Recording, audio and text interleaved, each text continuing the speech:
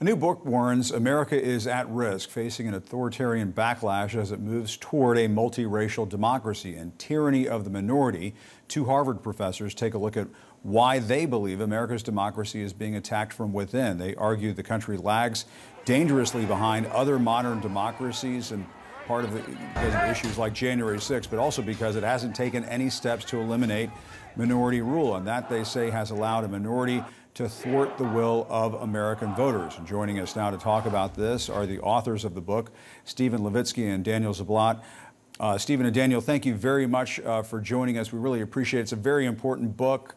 And I think a lot of folks have been grasping to try to figure out, well, what is going on with our country? Why is our democracy in peril, it feels like, to a lot of Americans?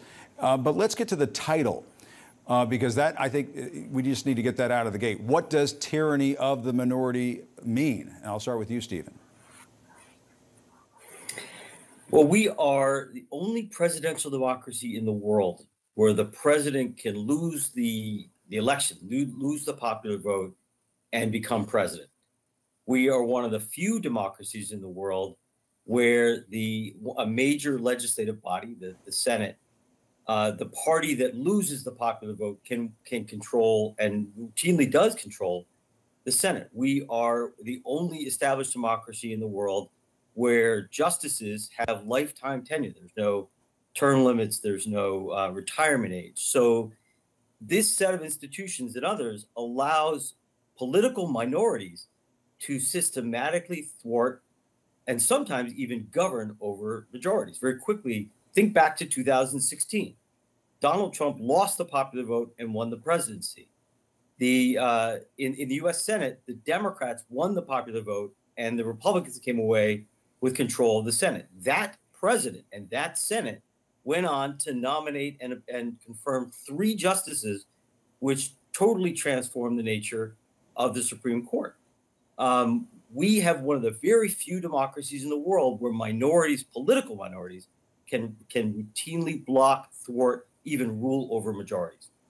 Right. And Daniel, let me ask you this. You both argue in the book that the Republican Party has turned away from democracy, and rather than expel these anti-democratic extremists from their ranks, that the GOP has essentially accepted and made room for them, starting with the former president, of course. How big is the authoritarian movement in the party right now, would you say? Is it the party? Yeah, well, you have to think that to be a political party that's committed to democracy, you have to do 3 basic things. First of all, you have to accept elections, win or lose. Second of all, you have to never use violence to gain power or to hold on to power. And most critically, in some sense, you have to also distance yourself from political actors who engage in those first 2 behaviors. And what's so shocking and troubling about the current dynamic in the United States is that we have a political party that's violating increasingly all 3 of those, and especially that last third category. When you think about mainstream politicians, people who are business attire suits that look like normal Democratic politicians are committed to, they look like they're committed to democracy. They sound sometimes like they're committed to democracy. But if they know that their allies are engaging in violence or engaging in election denialism, to accept that, to not condemn it, to not say we have nothing to do with that, that's unacceptable, is to enable an authoritarian strand within their own party. And just a final note there is that, look, we've studied democracies and democratic breakdowns throughout history. And what we've discovered is very often the enablers, those who look like semi-loyal, those who look like democratic politicians, but actually who are not, are the ones who ultimately get democracy into trouble. Yeah, well, and one of the things that we're covering today is how down in Florida, the Florida Republican Party has said they're not going to have this loyalty pledge anymore. That was what Donald Trump wanted. He didn't want to have a loyalty pledge in order to get on the Florida ballot. Let me ask you about this, Stephen. It takes me to my next question, which is a lot of this about Donald Trump? If he becomes the president next year, what does that mean for the country? But if he loses, could that mean that some of the problems that you're talking about, that they might be alleviated somewhat? What do you think? It's only partially about Donald Trump. As Daniel just said, what's really critical, a single leader, even a very popular demagogue like Donald Trump, cannot destroy a democracy by himself.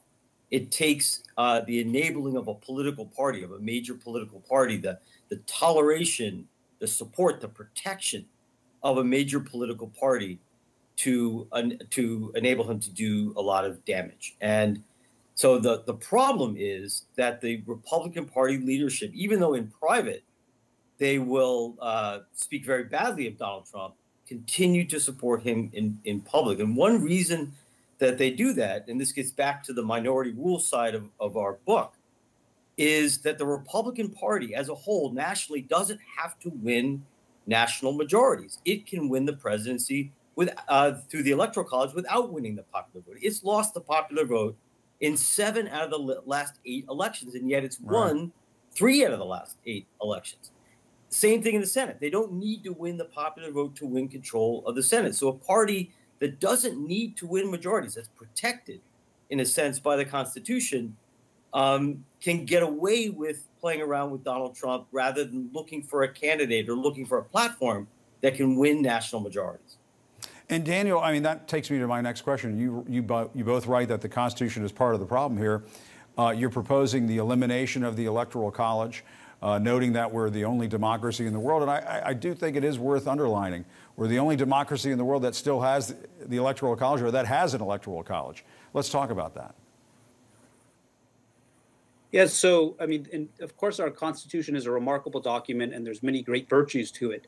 But one of the things we have to remember is that over the last, since its founding, we've improved the Constitution. We've done the hard work of making our Constitution more democratic.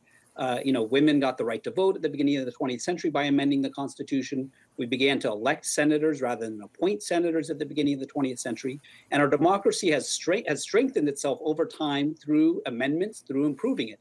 What's tragic in our view is that in the last 50 years, we've sort of stopped doing that work. Whereas other democracies have continued to make their constitutions more democratic.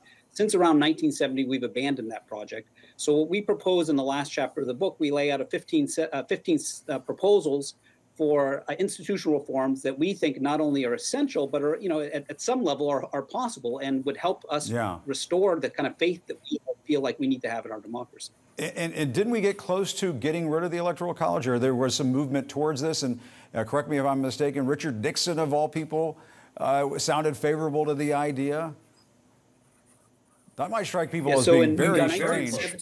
Stephen, let me have you take that one. Yeah, we got very, very close to abolishing the Electoral College. Because as Daniel said, we've stopped doing the work of trying to make our system more democratic over the last 50 years. Most of us can't remember a period anymore where we actually thought seriously about reforming the Constitution, but we used to do it, and we tried and came very close in the late 1960s. The leaderships of both political parties supported abolition of the Electoral College. Richard Nixon, the AFL-CIO, the Chamber of Commerce, the American Bar Association, the House voted overwhelmingly to abolish the Electoral College. There was a majority in the Senate, and something like 75% of Americans in polls supported it. But it didn't get the 2/3 that it needed in the Senate, and so it died. Minority rule was protected there, I guess. And finally, Daniel, one last question to you. What do you say to critics out there who might, put forward the argument that in some cases you need to have the power of the minority protected if the shoe was on the other foot, and Democrats were in the minority across the board? Might they want to have at least some say in how things are governed? I would ask, is it partisan to think that the person who wins the most votes should win office? In no other domain of our life do we think majorities shouldn't govern. But we have this one single carve-out, in our political system where and so, sometimes the Electoral College has benefited Democrats, sometimes it's benefited Republicans. Sometimes the filibuster benefits Democrats, sometimes it benefits Republicans. The point is that it's unfair. And so that's why we have a set of proposals that we think ultimately will help American democracy as a whole.